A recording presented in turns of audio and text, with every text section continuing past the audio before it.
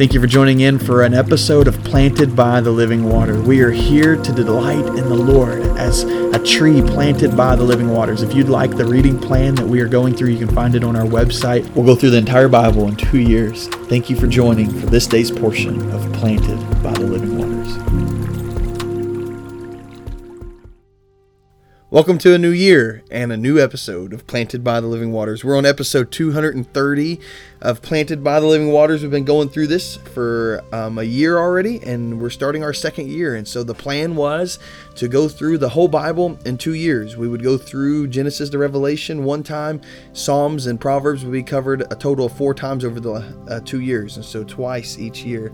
And we've already finished a year. We're halfway through. We're starting 2023. And we're picking right back up in Isaiah, only a few chapters left.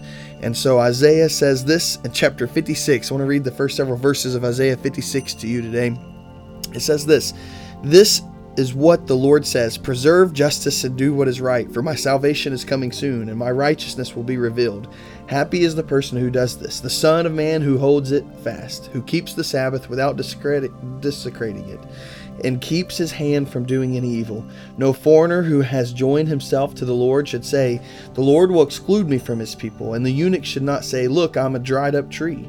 For the Lord says this, for the eunuch who keeps my Sabbaths, who chooses what pleases me, and hold firmly to my covenant, I will give them in my house and within my walls a memorial and a name better than sons and daughters.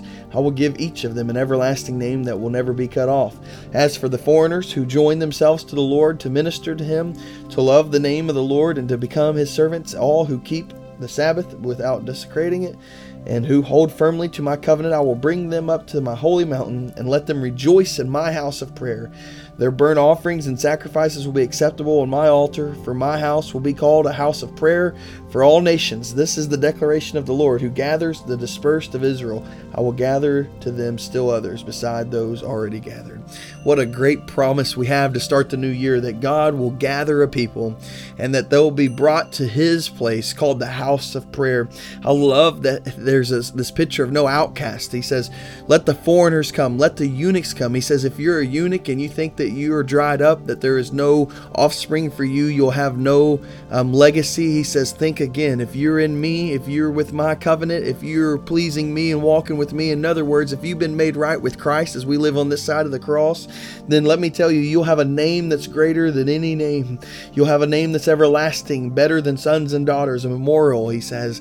I love this picture because it lets us know whatever way you are starting this year, and how inadequate you may feel, or how broken you may feel, or how hopeless in situations you may feel. I want you to know something. God is inviting you to be gathered together with his people. He's inviting you to be gathered together into the house of prayer, because that is the place where you find hope. I pray that this year, as we come together, this is the very thing we focus on this year. We're focusing on coming together as a house of prayer, the thing God calls it. This is what Jesus comes into the temple and he gets upset with the Pharisees. He says, didn't God call this a house of prayer? And so would you gather with us in prayer this year? We started prayer at the beginning of last year and have prayed every Sunday night all the way through the year. And my plan is to continue to see God's blessings and his grace just shower from heaven as we continue to cry out to the name of Jesus.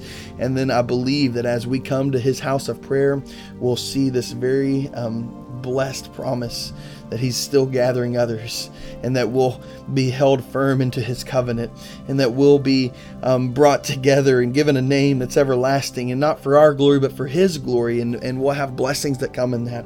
This year I want to focus on the word believe, and you're going to hear that in the coming up weeks as we talk about it on Sunday mornings, what it means to believe and what we believe as a church.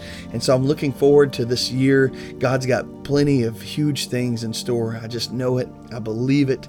And I'm going to ask you to believe with me. Believe that God is who he is and watch what he's going to do. Father God, I pray that you help Friendship be a house of prayer. Lord, that we would gather together, and Lord, we would recognize that you're still gathering those that are not already gathered, as it says here. Father, would you gather those that are not already gathered? Some of our people in our community that's not in church, some of our family members that have fallen away or have rejected you. Lord, would you gather those that have not yet gathered? God, I pray that you would bring us to a house of prayer to where we would be desperate for you, Lord, and that we would believe in the name of Jesus, that we would believe that you are God and you want to do God-sized things. So God, here we are believing as we gather in your house of prayer. Oh God, would you bless us this year, 2023. We love you, Lord, and it's in the name of Jesus we pray. Amen.